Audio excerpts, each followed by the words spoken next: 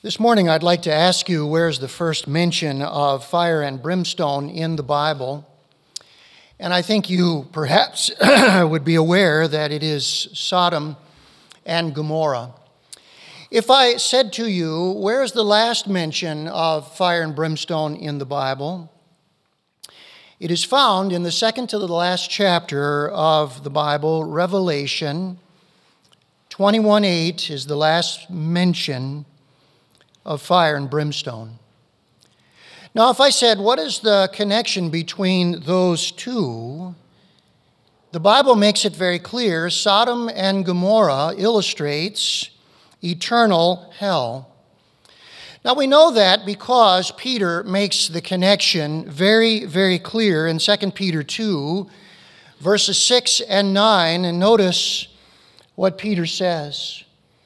If by turning the cities of Sodom and Gomorrah to ashes, he condemned them to extinction, making them an example of what is going to happen to the ungodly, then the Lord knows how to deliver the godly out of temptations and to reserve the unjust under punishment for the day of judgment.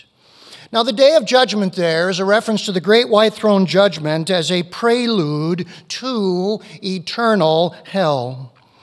One of the values of preaching a series like we are doing in the life of Abraham is that we are required to handle the hard texts. It is generally thought that Sodom and Gomorrah and the towns that were associated with them were at the south end of the Dead Sea, an area that today is covered by water. Archaeologists have discovered extensive burning in this area, which is consistent with what the Bible says about God raining down fire and brimstone on these 5 towns. The entire area was wiped out by God, including men, women, children, animals, everything. And I have to say to you this morning, it would be very easy to skip these hard chapters. Very, very easy to skip them. But this series in the life of Abraham forces me to preach the whole counsel of God. And that's what you want coming from the pulpit. You want a pastor who preaches not only the easy things in the Bible, but preaches the hard things as well. Now, this last portion of Genesis 18, where we are in our series, is extremely important because it answers this very vital question: is eternal hell fair? Any thinking person, when they read what the Bible has to say about eternal hell, asks this question: is this fair? You see, if all we had was Genesis 19 and the account of the fire and brimstone on Sodom and Gomorrah, we might conclude that God is mean, unjust, even evil. But the preamble that we are going to see today to the fire and the brimstone exonerates the justice of God. And it shows that his judgment of eternal hell is entirely fair. So this morning, let's look at the answers that our text gives us to this question: is eternal hell fair? Here's the first answer that the Bible gives to us. God reveals the standard for judgment. God reveals the standard for judgment. Look with me in your Bibles at Genesis 18, and I want to start at verse 16 down to verse 19, and I encourage you to follow along. Then the men set out from there, and they looked down toward Sodom. And Abraham went with them to set them on their way. The Lord said, "Shall I hide from Abraham what I am about to do? Seeing that Abraham shall surely become a great and mighty nation, and all the nations of the earth shall be blessed in him. For I have chosen him, literally, I have known him, that he may command his children and his household after him to keep the way of the Lord by doing righteousness and justice, so that the Lord may bring to Abraham what he has promised him. Now, after telling Abraham and Sarah about the coming birth of the miracle child Isaac, the men, whom we now know very clearly are two angels, and the third is the Son of God, the Lord Jesus Christ himself in a pre-incarnate form, looked down toward Sodom. And I want you to notice what the Lord, who we now know is the Son of God, said to the other two angels who were with him. He said, "Shall I hide from Abraham what I'm about to do?" Please mark in your Bibles that word hide. God would not destroy until he had revealed why. That is so very important. You see, according to verse 18, God's plan was to bring the blessings of salvation to the 5 little towns at the southern end of the Dead Sea. The words in verse 18, if you will compare them to chapter 12, verses 1 to 3, are almost identical to the original promise made to Abraham. Remember, the blessing there was salvation, ultimately, that would be brought in the Lord Jesus Christ. But these towns rejected that blessing when Abraham rescued them back in chapter 14 from the captivity they had been subjected to. Now notice what God is doing. God is revealing his standard to Abraham so that everyone else will be warned. Do you know this is the very first time we are told why God chose Abraham to make a covenant with him? Up until now, we are told what God promised Abraham. Now, for the very first time, we are told why he chose Abraham, made the promises, and entered into a blood covenant with him. God chose Abraham so that the nation of Israel would reveal God's standard to the world. Verse 19, God says to Abraham, "I want you to teach your descendants to keep the way of the Lord." Mark that down. The way of the Lord is a comprehensive expression for all that God requires. It is very, very similar to Micah 6:8, where the prophet says, "He has shown you, O man, what is good and what the Lord requires of you, but to do justly and to love mercy and to walk humbly with your God." Brothers and sisters, that is the way of righteousness. It's the way of the Lord. Now, when he describes that way here as the way of righteousness and justice, what we need to understand is this is a summary of the 10 Commandments. This expression anticipates the giving of the law. Righteousness refers to what is morally right in relationship to God. That's the first table of the law, Commandments 1 to 4. Justice refers to what is socially right in our relationships with people. That is the second table of the law, the last 6 commandments. Through Abraham, the believers, the Hebrews, have given the law of God in the Torah to the entire world. But there's something more.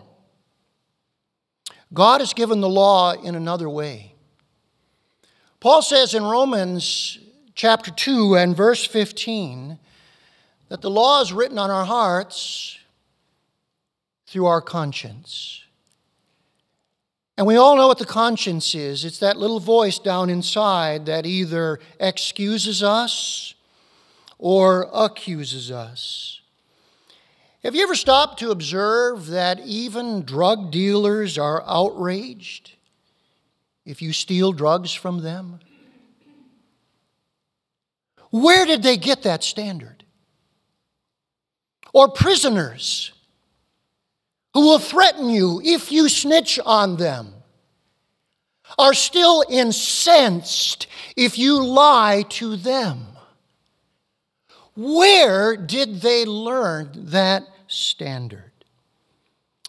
The Christian apologist C.S. Lewis, as many of you know, was an atheist before God finally brought him to faith in Jesus Christ. And he said one of the reasons why he rejected the possibility of a God was all the injustice in the world. But then Lewis realized, I've got a problem. Where did I get the idea of justice from in the first place? An honest man, right? Facing a real question. And here's what Lewis said. Man doesn't call a line crooked unless he has some idea of a straight line. What was I comparing this universe with when I called it unjust? How perceptive. How perceptive. The very complaint that the world is unjust implies a God who is just. And God has clearly revealed his standard to the whole world. Second reason in this text, the second answer to the question, why is hell fair, is this: God obtains the evidence for judgment. God obtains the evidence for judgment. Look with me at verse 20 and notice verse 20 and 21. Then the Lord said, because the outcry against Sodom and Gomorrah is great, and their sin is very grave, I will go down to see whether they have done altogether according to the outcry that has come to me, and if not, I will know it. Now notice how the text tells us that the Lord came down. Doesn't that seem strange to you? God is omniscient. God knows everything. Why would he need to go down personally to investigate the sins of Sodom and Gomorrah? And you know the answer. This is not done for God's benefit. Whose benefit it is done for? It's our benefit. This is the language of condescension. So that all of us will know God's judgment is not arbitrary. God carefully collects the facts. That's what he does. Did you notice those two phrases? I will see and I will know. What did God see and what did he know? At the end of the Old Testament, God accuses his own people of becoming like Sodom. It is shocking that the descendants of Abraham became like Sodom. And look what God says in Ezekiel 16:49. Behold, this was the guilt of your sister Sodom. She and her daughters had pride, excess of food, and prosperous ease, but did not aid the poor and the needy. Any of those sins in America today? I've been guilty then more than a little pride. How about you? How about you? How serious is sin to a holy God? One of the men, pastors, who thought very deeply on this was Pastor Jonathan Edwards. I love reading Edwards because he thought very deeply on Scripture, and then he worked out the implications of what he saw in the Bible. And I want you to notice what this great pastor theologian said as he read and studied his Bible.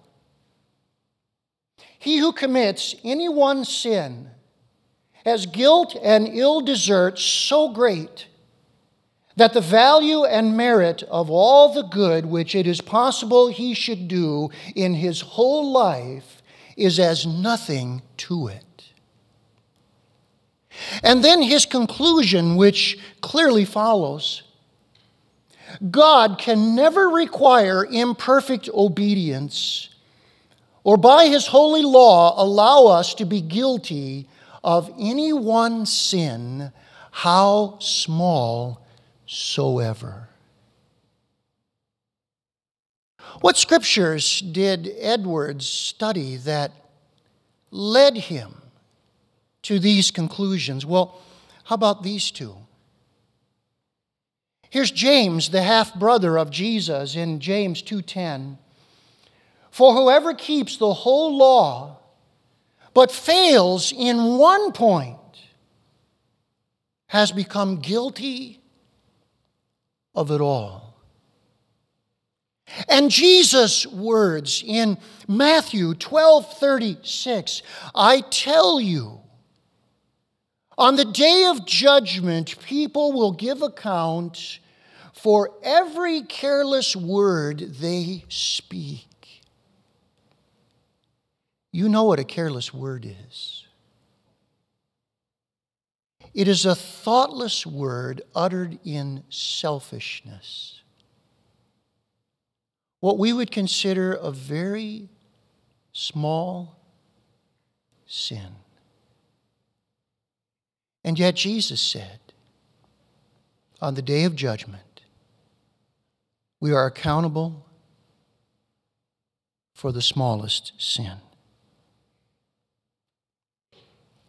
When I think of the facts God has collected upon me,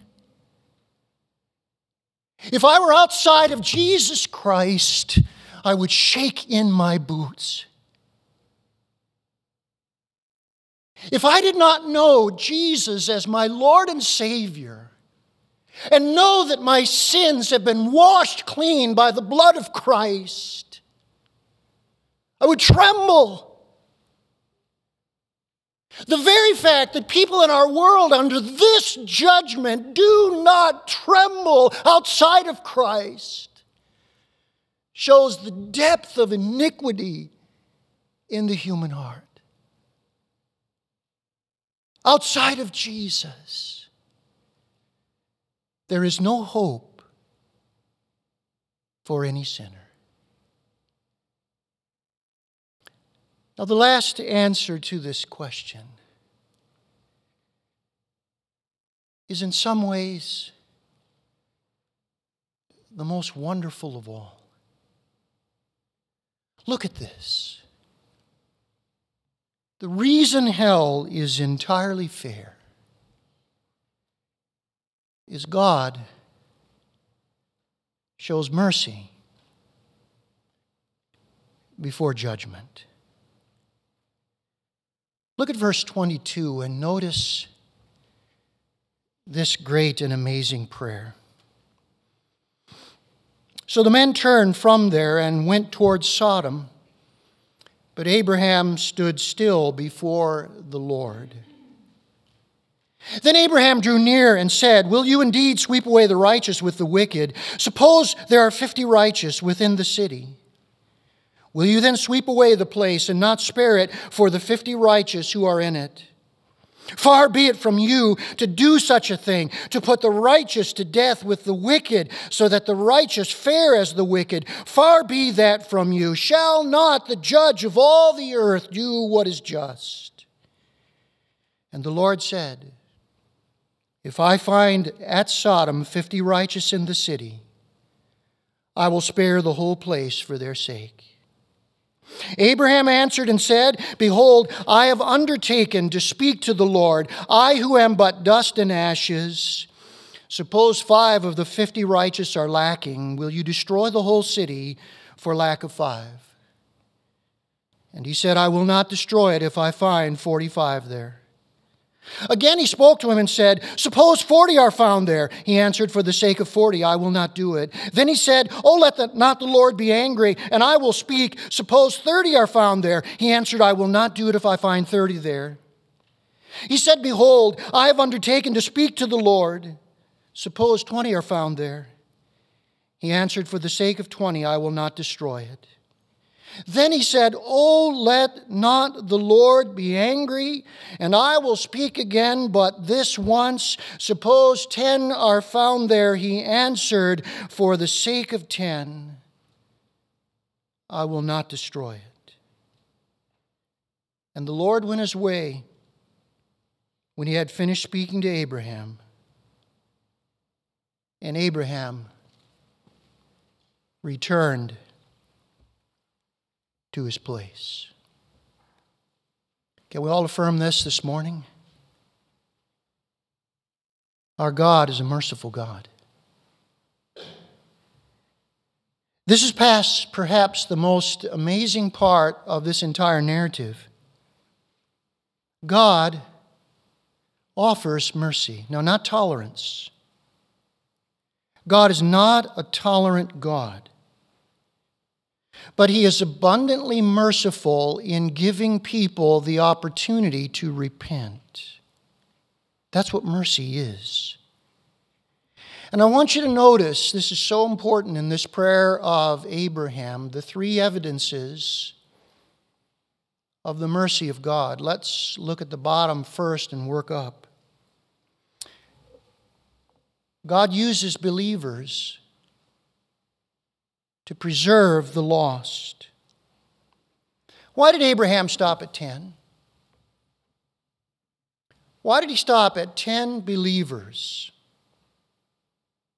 Isn't it very likely that he was convinced if there were 10 believers, and that's not a large number, God would spare the whole place? Lot's family alone was 5. If there were just 5 more in 5 towns, Abraham was convinced God would spare it. You know what happens? When we get to chapter 19, there is only one believer, Lot, and he's a foreigner. Not one other person had responded to God. I'm convinced of this in my own mind. If there had been one other, so that there was 2, God may well have spared the whole place. God is a patient God, isn't he? Yes, he is. Notice the second evidence of mercy. God places believers to witness to the lost. Do you know how many witnesses God sent to Sodom and Gomorrah? 3. Abraham was the first in chapter 14 when he rescued the captives from the kings of the east. And Bera, the king of Sodom, came out to meet Abraham, and he was very grateful to get his people back. And Abraham gave glory to God. The second witness was Melchizedek, the king of the town of Salem nearby, and he led that town in righteousness and peace. And the Bible says he came out, and he also met Bera, the king of Sodom, and he gave glory to God. And even Lot, the compromised believer, attempted to restrain their evil ways. Lot was the third witness. What would you say? What would you say about a God who would send Abraham, Melchizedek, and even Lot to witness to towns? You would say He's a merciful God. He's a merciful God. And then look at the third evidence of mercy. God moves believers to pray for the lost. This is an amazing prayer that we find in the Bible. The two angels left to head down to Sodom. We will meet them in chapter 19. Remaining behind, standing before Abraham, is the Son of God Himself so that Abraham could pray. Do you know in the Old Testament, threefold repetition is very common?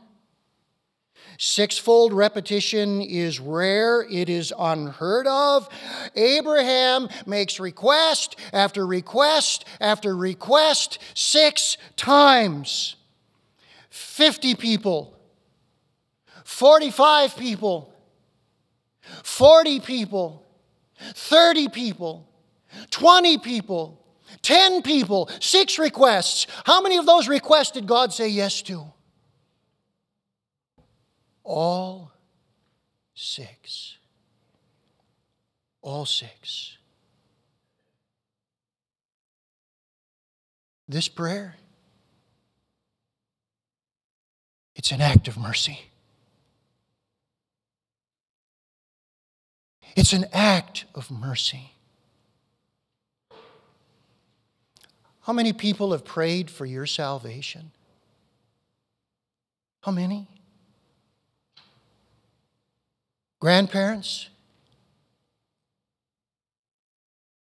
Parents? A spouse? Have your children prayed for you? God, save mom. Save dad. Your friends. Christians living on your street, your neighbors who have prayed for you. Pastors. Think of all the people collectively that we are praying for right now for their salvation. And we are showing the love of Christ to them.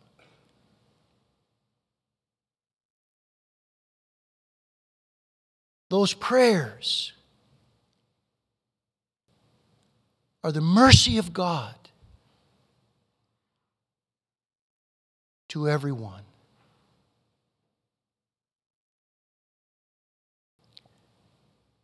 Charles Spurgeon said this: Sodom and Gomorrah brought hell down from heaven. And he was right. Sodom and Gomorrah brought hell down from heaven. But now we are seeing, first, the Son of God came down from heaven to offer them mercy. And nothing in all the world could be fairer. The Son of God Himself came down from heaven to offer them mercy. And nothing in all the world could be fairer. Let's bow our heads and close our eyes.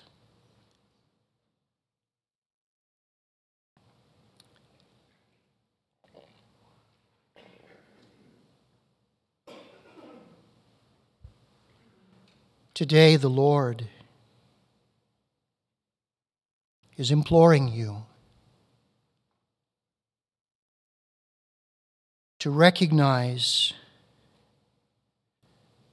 the great danger you are in.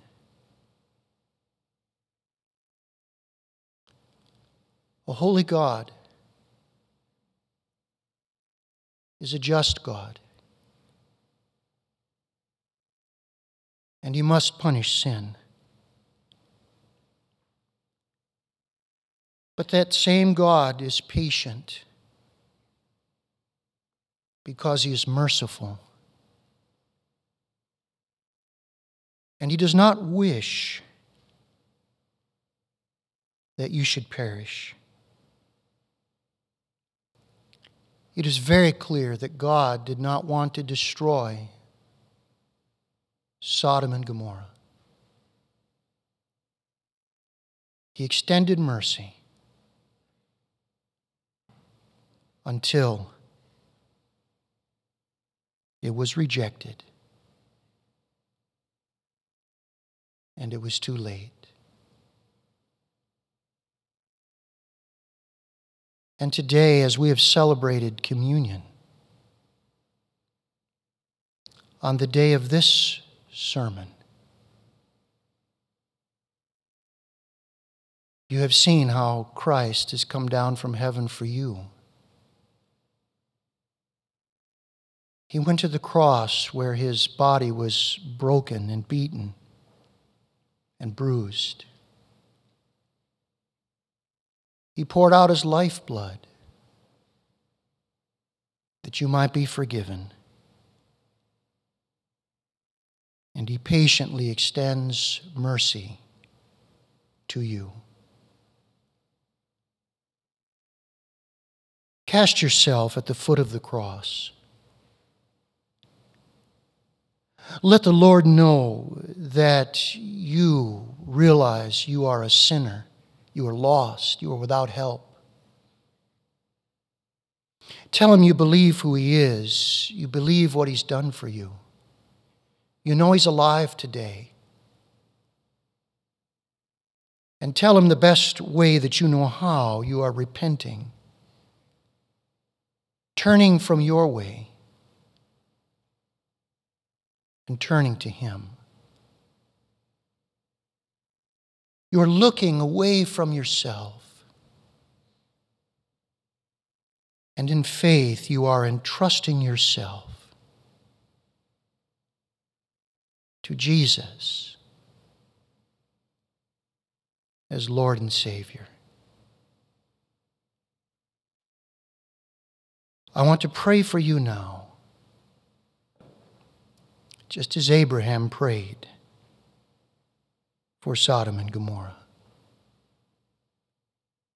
O Holy Spirit, you alone can open blind eyes. You alone can soften hard hearts. And I pray that you would do that.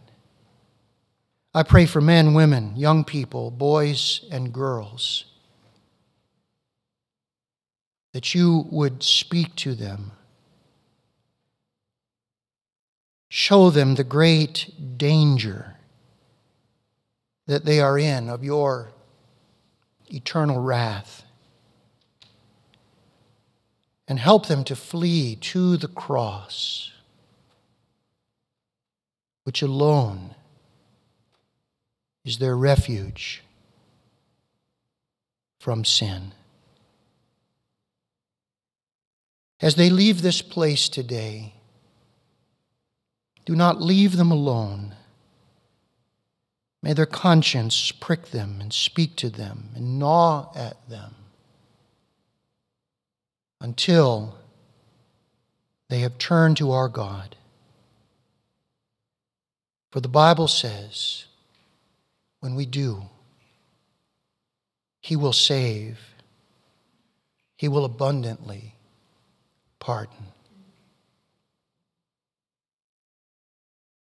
We ask this now for Jesus' sake. Amen. you.